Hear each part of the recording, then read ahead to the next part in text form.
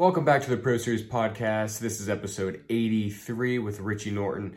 Richie is an entrepreneur, CEO, award-winning author. We talk about his books. He has a really cool story that he tells, and then he has a very interesting story of his past on why he got into the author space, the speaker space. We talk a lot about his anti-time management book. We talk about time management in entrepreneurs and some of the struggles that people go through with time management, workaholics, those type of topics. But before we get into this podcast, please like, subscribe, and review this podcast on wherever you listen to podcasts. And I hope you enjoy episode 83 with Richie Norton. Richie, thank you so much for hopping on the Pro Series podcast today. I'm excited to talk to you about time management and all kinds of other stuff that you're into. But yes, thank you for taking your time out this morning. I know it's morning time over there in Hawaii. Yeah. Oh my gosh, I'm so excited. I've been looking forward to it, man. Thanks so much for having me on. Honestly, it's an honor. It's gonna be great. Yeah, and off camera, we were talking about like how I found you, and it was just off of Instagram. It's a reel that you posted a little bit ago about anti-time management, and interestingly enough, people when I started the podcast, topics that they wanted to hear, and one of them was time management when you're running a business or you're trying to become that entrepreneur, get out of your corporate job, and time management. So want to hear that topic and your opinion on it, and all about your book that you wrote, all about it. But originally, I want to start with how you got into the business, and did you go to college, and kind of start from there. Yeah, let me tell you a story and I'll circle around into all the different things. Yeah. But there was a time a few years ago when something wild happened in Hawaii. And I was not in Hawaii at the time. I was working with the Zig Ziglar family in Tennessee on a project, on a launch. And I was hanging out at one of my friends' houses there in Nashville. And I got a text message on my phone. And it said something to the effect of that there was a ballistic missile about to hit Hawaii from North Korea. And the text continued to say, "This is not a test." And I instantly knew, I was under the impression that my entire family would be blown up, along with Hawaii and my home and everything we knew and love and trusted. And it sounds weird and far-fetched now to talk about this story because it didn't happen. But in the moment, it was real. It was about, I don't know, 20, 30 minutes more or less that people in Hawaii were uncovering manholes, jumping into the sewers, and preparing to die. And I tried to call my family, and no one answered. You know how when disasters happen, none of the phones work. Technology decides to stop working because everyone wants to use it all of a sudden more than ever. And I kept calling my wife, my three sons, kept calling. Finally, my I believe he was 13 at the time, son answered it. His name's Carden. And I can't tell you, man, it was the weirdest experience because he said his goodbyes.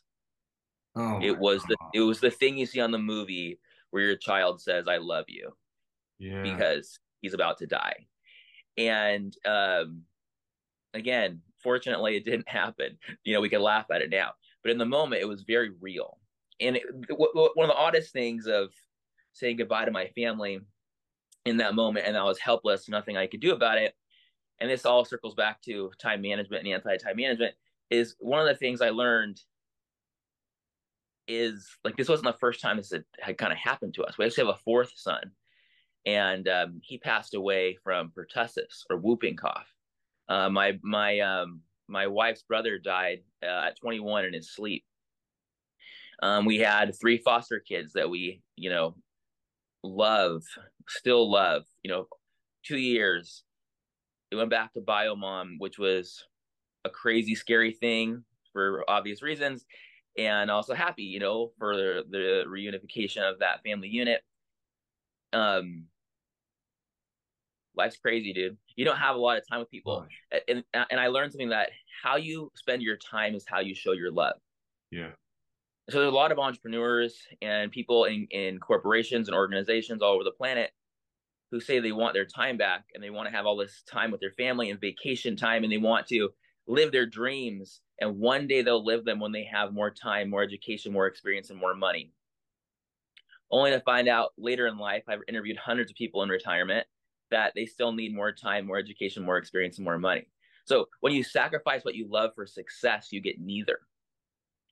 When you sacrifice what you love for success, you get neither. And entrepreneurs they say this sometimes even out loud: I'm doing this for you. And they sacrifice their family thinking that they're going to have more of their family later. Yeah. Rarely, if ever, turns out that way. And so, it's last year, my wife had a stroke and lost her memory. She got it back. But I learned about I have a son that was crossing the street here in Hawaii, and a car hit him on the highway. Car didn't see him at all, hit him full speed, and he was unrecognizable. And he was in the hospital for quite some time. They put him in a coma, all these kinds of things. And he's okay now. He's now out riding these 20, 25-foot waves, no joke, terrifying, some of the biggest, scariest surf spots in the world. And I've asked him, like, I thought he'd be terrified of life. You know what I mean? Like, when that kind of stuff happens. Absolutely. And that wasn't the case for him. He didn't get hit by a car. He beat the car. Right. So I share all these things to give you context. Yeah. I got a bachelor's degree in international business from BYU Hawaii. I was student body president there. I went on to do an MBA from the #1 international business school in the world, the Garvin School of Management. Nickname is Thunderbird. I spend my time traveling around the world, starting businesses and writing books about it. And a lot of people want to ask me, like, how do you do this? What do you do? And so I end up teaching what it is that I do. But to me, none of it really matters, because the idea is this: if you bake a cake without sugar, you can't expect it to be sweet. So all these people, young and old, they start baking this cake their life, and they say that one day they're going to sprinkle the sugar on top. One day they're going to add their values into the mix. But you can't live a life on value if you haven't lived a life from your values. It's like baking a cake without sugar. You can't expect it to be sweet. So the concept of anti-time management in my latest book is to value your time. Don't time your values. Stop managing time. Start prioritizing attention. And in that way, you can work from the dream instead of endlessly toward it. Mm-hmm. And in that, I now have businesses where we make over 100 different products at any given time for YouTube people, creator type people, influencer people, organizations. We'll make it, package it, ship it, warehouse it, fulfill it. And I do that all for these people to give them their time back. I have a company, I don't know how to edit videos, but I have a company where we edit hundreds of videos a month for creators that have 1 million subs or more, all because I found out that people and family vlogger people, they go to Disneyland, real stuff, and they look like they're having fun and they're happy, but in reality, one parent is home editing while the other is playing, and they hate what they do. They hate it. They have fun, like showing off how cool they are, and then they hate editing. I'm like, let's take the editing away, but I'll lose my creativity. What if you don't? Entrepreneurs should push the ball forward. You should be the architect of your time. Architects don't build buildings, they draw them. General contractors don't swing hammers, they sub it all out. And so when we get into the idea of balancing your time, I think balance is a terrible word, because balance means motionless, immovable. It doesn't do anything. It is completely and 100% stuck. Whereas a ball that you want to put into the basket and reach your goals is constantly being pushed forward, imbalanced in the direction you want it to go. So if you can turn your life around and focus on your priorities, work from your values, bake the sugar in from the start, protect your castle with a moat, all these little analogies I'm throwing in here, then when North Korea sends a bomb to hit your family, you can say, this sucks, and I can't believe it. We lived a life without regret. Yeah. That's powerful. That's powerful. It is. That's crazy. So bunch of scenarios were coming into my mind when you were saying that. And in the beginning, when you were saying big people in the corporation world or, the higher profile jobs, they kind of take pride in being busy and always having so much work to do, and they like to talk about it. What do you have to say about that? Because they don't think they have an issue with time. They don't see that they have an issue with not taking time with their families or anything. What would you say about that? I don't judge people. I try not to. Yeah. Um, and because if they really do like working and they don't care about certain things, then great. Hmm. We're not talking to them. Yeah. Do that. What makes me sad is when people think they have to do that, Mm. and they learned out it was a total farce. Yeah. That the reason they stayed later was to try and work their way up the ladder. So the corner boss who's playing solitaire in the dark, literally in his corner office, can look at you and go, "Oh, he's still in the office. That's cool. I'm going to have my promotion." Yeah. I work with people. Do you know what they say about people who stay late? I'm not joking. I don't know. Why doesn't that idiot get his work done on time? Yeah. That makes Why sense. is this idiot still here? I pay him 9 to 5 to get it done. Why is that idiot still here at 9 o'clock at night? The fool.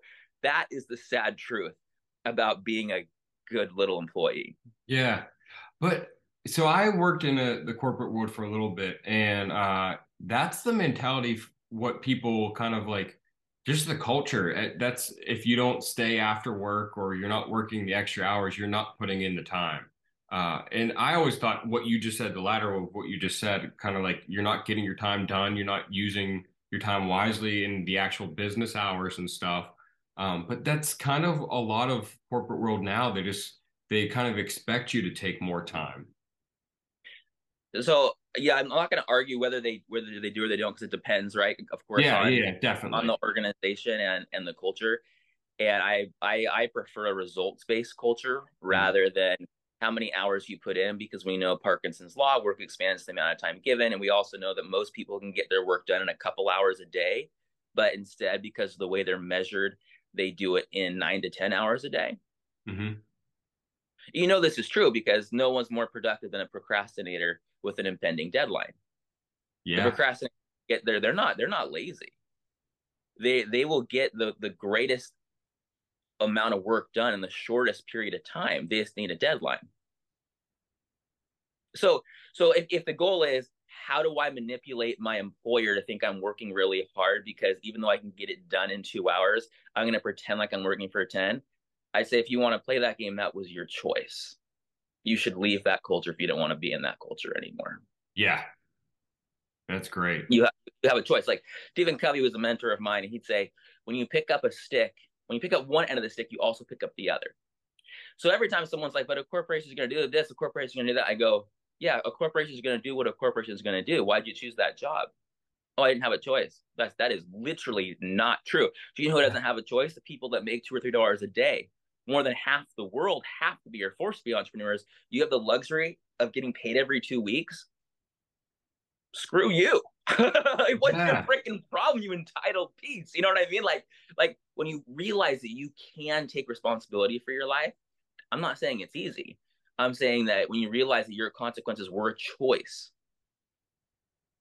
when you pick up one and you pick up the other, you live your life a little differently. You live your life from love, you live your life from peace, you live your life from values, and you say, if I really do want more time with my family and I want these things, oh, but Richie, I can't do it and I have all these things. Like I'm not saying that's not true. When you tell yourself you can't, you're right. But when you think algebraically, how can I do this thing without this bad thing happening by next Tuesday? How can I pay my mortgage by next Tuesday? How can I get a job over this next year? You open up a space in your mind for creativity and for exciting opportunities to flow in. I can give you a little history about this too. absolutely. I So, would love it. so time management is an invention. It's not something that was there from the beginning. Yeah, um, as far as business is concerned, the sun will do its thing and the earth will do its thing. But as far as managing that time, It is an invention of a guy named Frederick Winslow Taylor in the late 1800s. And he was working in different factories. He came from privilege, and he saw something interesting. It was one of the biggest problems he saw in organizations. He called it soldiering. Soldiering is a word they use for when someone is, brought into the military unwillingly, and they soldier. They are soldiering, meaning they will do things with disdain, slowly, because they're being commanded and forced, but they don't want to do it. So they'll do everything they can to at least try and get some power back and make it as difficult as possible. And he saw this happening, and we see the sad thing is, obviously we see that today. Like it's just constant, right? And it hasn't gone away. And nor do we necessarily want it to go away. I don't think it's necessarily a bad thing. Bad bosses are toxic, and they're the reasons most people leave their jobs, not because the job doesn't pay well or the job isn't good. It's usually a bad boss. We know that through research. Anyways, he started doing these time studies and watching how fast someone would, use their shovel and how they would turn it and what they would do. And eventually we get this thing, they called it scientific management, and a number of different things. That back then it was called Taylorism. And what they learned was this: like when you stopped and measured and watched somebody for a long time, they might improve. But then they realized later, are they actually improving because the motions are doing, or because someone's watching them and it's awkward, right? So all these things started coming back. What we learned is, though, this is the problem today. Time management was never designed to give a human their freedom. Time management was specifically designed, engineered even, to measure every drop of blood, sweat, and tears from workers to get greater output. So the bizarre thing is that you fast forward about more or less 200 years to today, and personal development coaches and managers, they talk about time management often as this thing that will increase not just productivity in the workplace, but increase and enhance your own autonomy. It's not true, and it never has been true. It was never designed to give people their time, ever. It was designed to manage and control your time. Manage literally is defined, the word is control. Where the root word from manager comes from, if you go back further and further and further, some people might debate this, but you can look at it closer. Manager comes from kind of these root words of by the hand, mono, to control animals. That's where the word manger comes from. So you put the food out for them, you control the animals. We have a manager to control the animals with the food we give them. It is entirely about control. So it's not, time management inherently isn't bad or good. It's the real question is, who controls your time? In time management, they control your time, and that is their purpose: to extract your knowledge and to commoditize it. That is what they do. It was on purpose. It is in the books. Yeah. Under anti-time management, you control your time. So instead of this, they tell me what to do and I do it, it's, there's work to be done. I'm going to do it in many different ways. That's the way work used to be done. And you might say, well, there's a lot of good to say for that. And you're right, there is. But being aware of what is and what isn't and why we do it is important. Because back then, you know what they started saying to themselves when all the artisans started disappearing on purpose? They were disappearing them on purpose by taking away their knowledge and commoditizing it. They called themselves, I think the word was automatons. It was those little wooden robot things that started coming out that you start seeing, eventually in Disneyland and crap like that. That's what people feel today. They feel like they're robots. So when you fast forward and you go, AI is taking everything away, and you go, is it? Or is it just a robot doing the jobs that robots should have been doing anyways? Yeah. So that we can be more creative and human. Yeah, that makes so much sense. So going through like your beginning of what you were talking about, all these life events that you went through, is this what triggered you into writing the anti-time management book and kind of getting into this topic and speaking? That's a good question.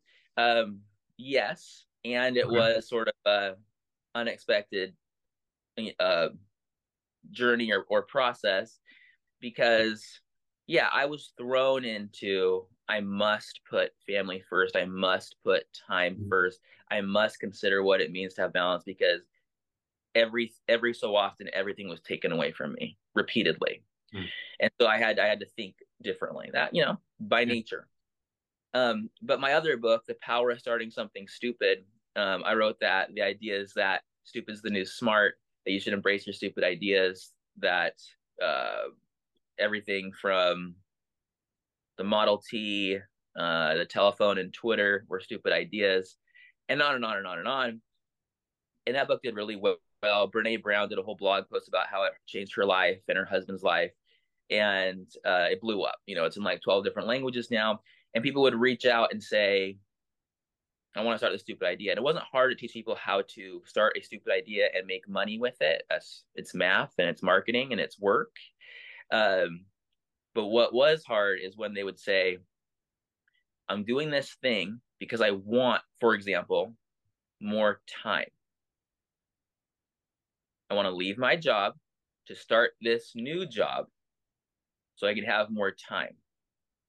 And entrepreneurs will classically lose their dreams and their time and their values to the job Yeah, that 100%. started. And so I wrote anti-time management as an answer to the power of starting something stupid, just to explain how every project you do can actually increase your available time. That it's not about balance, but it's about flexibility, which I define work-life flexibility as three things: autonomy, availability, and ability, which are very different things. You can control your schedule, but not be available or able. And most entrepreneurs and worker people in any organization are not available for the things they really want. They're available for work because that's their priority, even though they lie to themselves and say their family and their time and their travel and their values are their priority. You can tell if it is or not by the way they live. It's like it's objective. Yeah. So I teach people how to flip the whole model. Yeah. So, do you travel the country and speak? And like, I saw you do some TED Talks or TED Sal Talks. Yeah, yeah, Yeah. yeah, yeah. Probably the one you saw was in. I've done a couple. The one you saw was probably in Moldova. Okay. It was I was out there for some U.S. aid stuff, TEDx, and Google Grind thing. And yeah, I travel across the country, speak to thousands of people. And this isn't like some cool like braggy thing. I mean, it is what it is, And I feel like I was thrust into becoming a speaker, not because I necessarily wanted to, but because people Yeah. asked me, and I just say, I mean, That's the okay. best part. That's the best part when people actually want you to, they want to hear what you have to say. Yeah.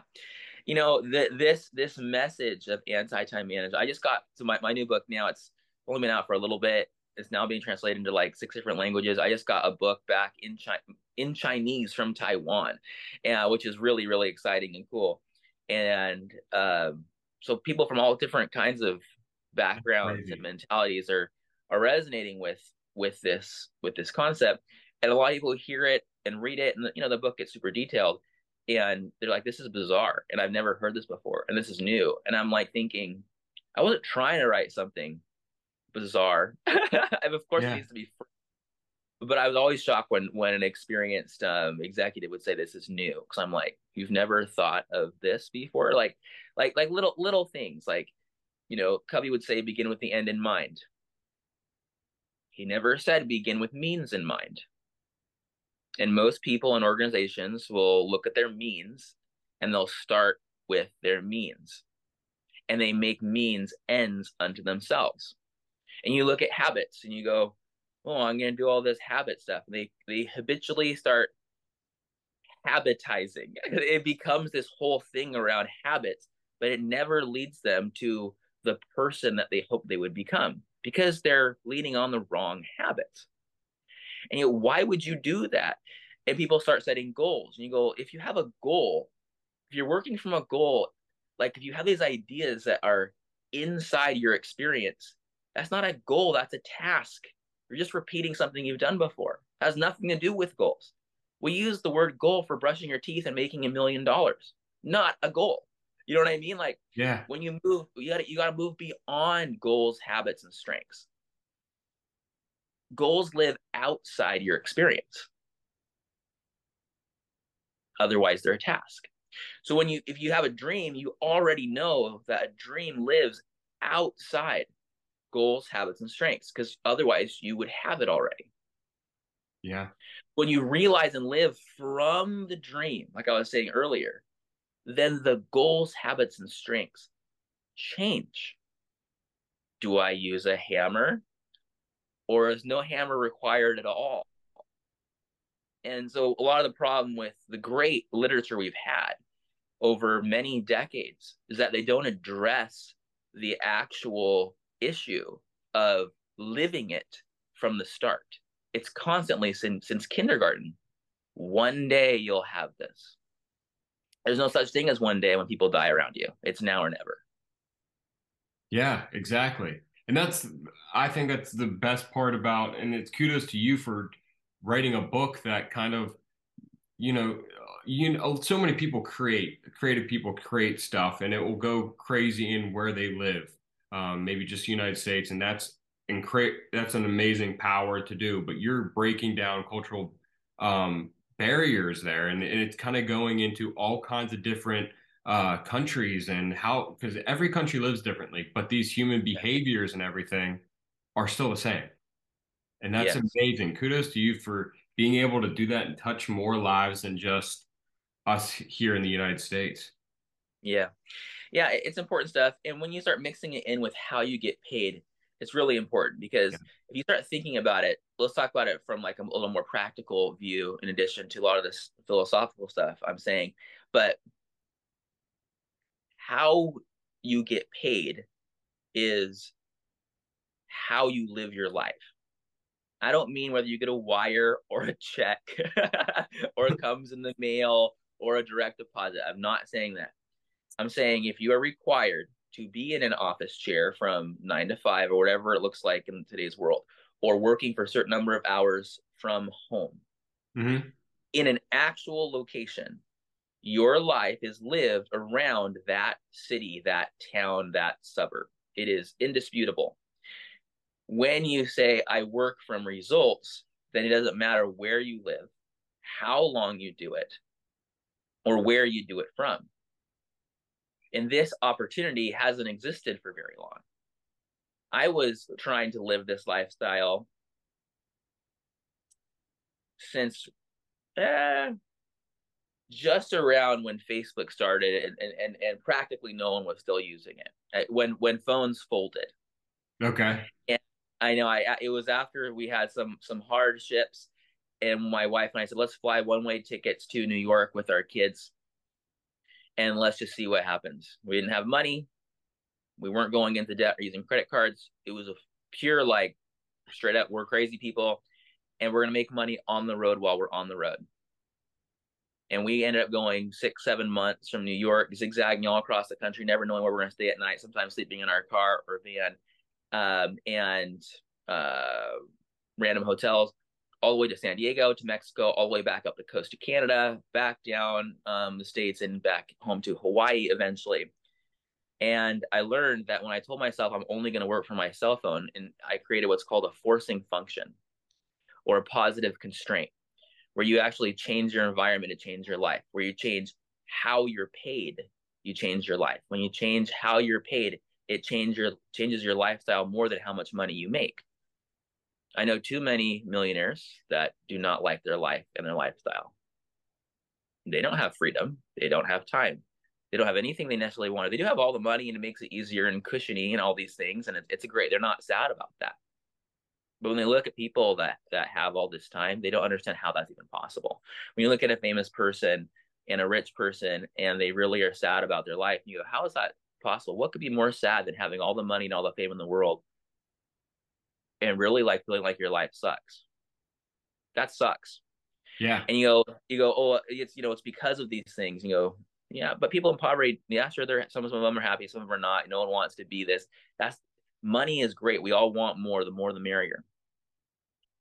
How you get paid, whether you're stuck in a favela in Brazil or whether you're stuck in the juxtaposition of being in a corner office, how you get paid dictates your lifestyle more than how much you're paid. And so when you start realizing you can do what you want, you just might have to put together some positive constraints, like saying I'm only going to work for my cell phone because that forces you to work a little differently. You do. It's not for everybody, but if you bring it back to what you were saying earlier, like, how do I change what my boss wants? You're not going to change what your boss wants. Your boss wants what she wants, and she's going to enforce it because that's how she gets paid. Yeah. So don't play that game. You have to accept it or not. Oh, what about all these people that they want us to come into the office? There are many, many, many companies that want creative people, and they will pay you. They're saying now $20,000 to $30,000 more in some instances, versus just getting a 2 to 4, maybe 6% pay raise by staying in your regular company. So people are leaving like crazy to work from home and work for other companies that give them the flexibility. And then you go, let's get super real. They just laid off tens and tens and tens and tens and tens of thousands of people from the most sturdy, trusted, stable, safe companies in not just America, the entire world. Wake up. Wake Yeah. up. Time to do what you really want and stop waiting. I love it all. Yeah, that's awesome. I love that perspective. I want to finish on promoting your books, where people could buy your books, what they're called, and where they could follow you on social media. Oh, that's nice of you. My first one was called one of my first like ones I kind of got out there. It's called Resumes Are Dead and What to Do About It. You can find it for free a lot of places, including on my website, richienorton.com. Okay.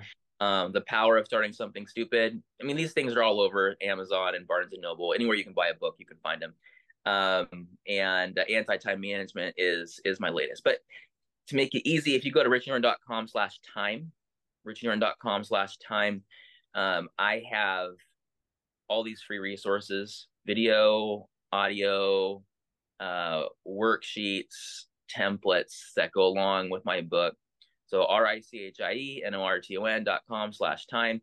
You go there and you will find some magic. Nice. Like magic. I don't even know. I should be selling it, but it's free. Yeah, I mean, even on your Instagram as well. Yep. Instagram. Go to Instagram. I mean, I do my best to try and share some behind the scenes of what I'm doing and what it looks like, and show some inspiring things. But at the end of the day, like, whatever you want is not necessarily what I want. Hmm. And so I try and teach principles to help you do what you want. And the metaphor that I like to use, I mentioned it earlier, is the castle and the moat. A lot of people start with the moat working and they never get out of it. They never reach the castle. They die, but literally, I hate to be sad about this, but it's real, before they actually live that dream. Whereas today, you could begin with the castle. You might not need a moat at all. But if you did need a moat, the work will protect the dream in the castle. So instead of metaphorically, Aristotle called it final cause.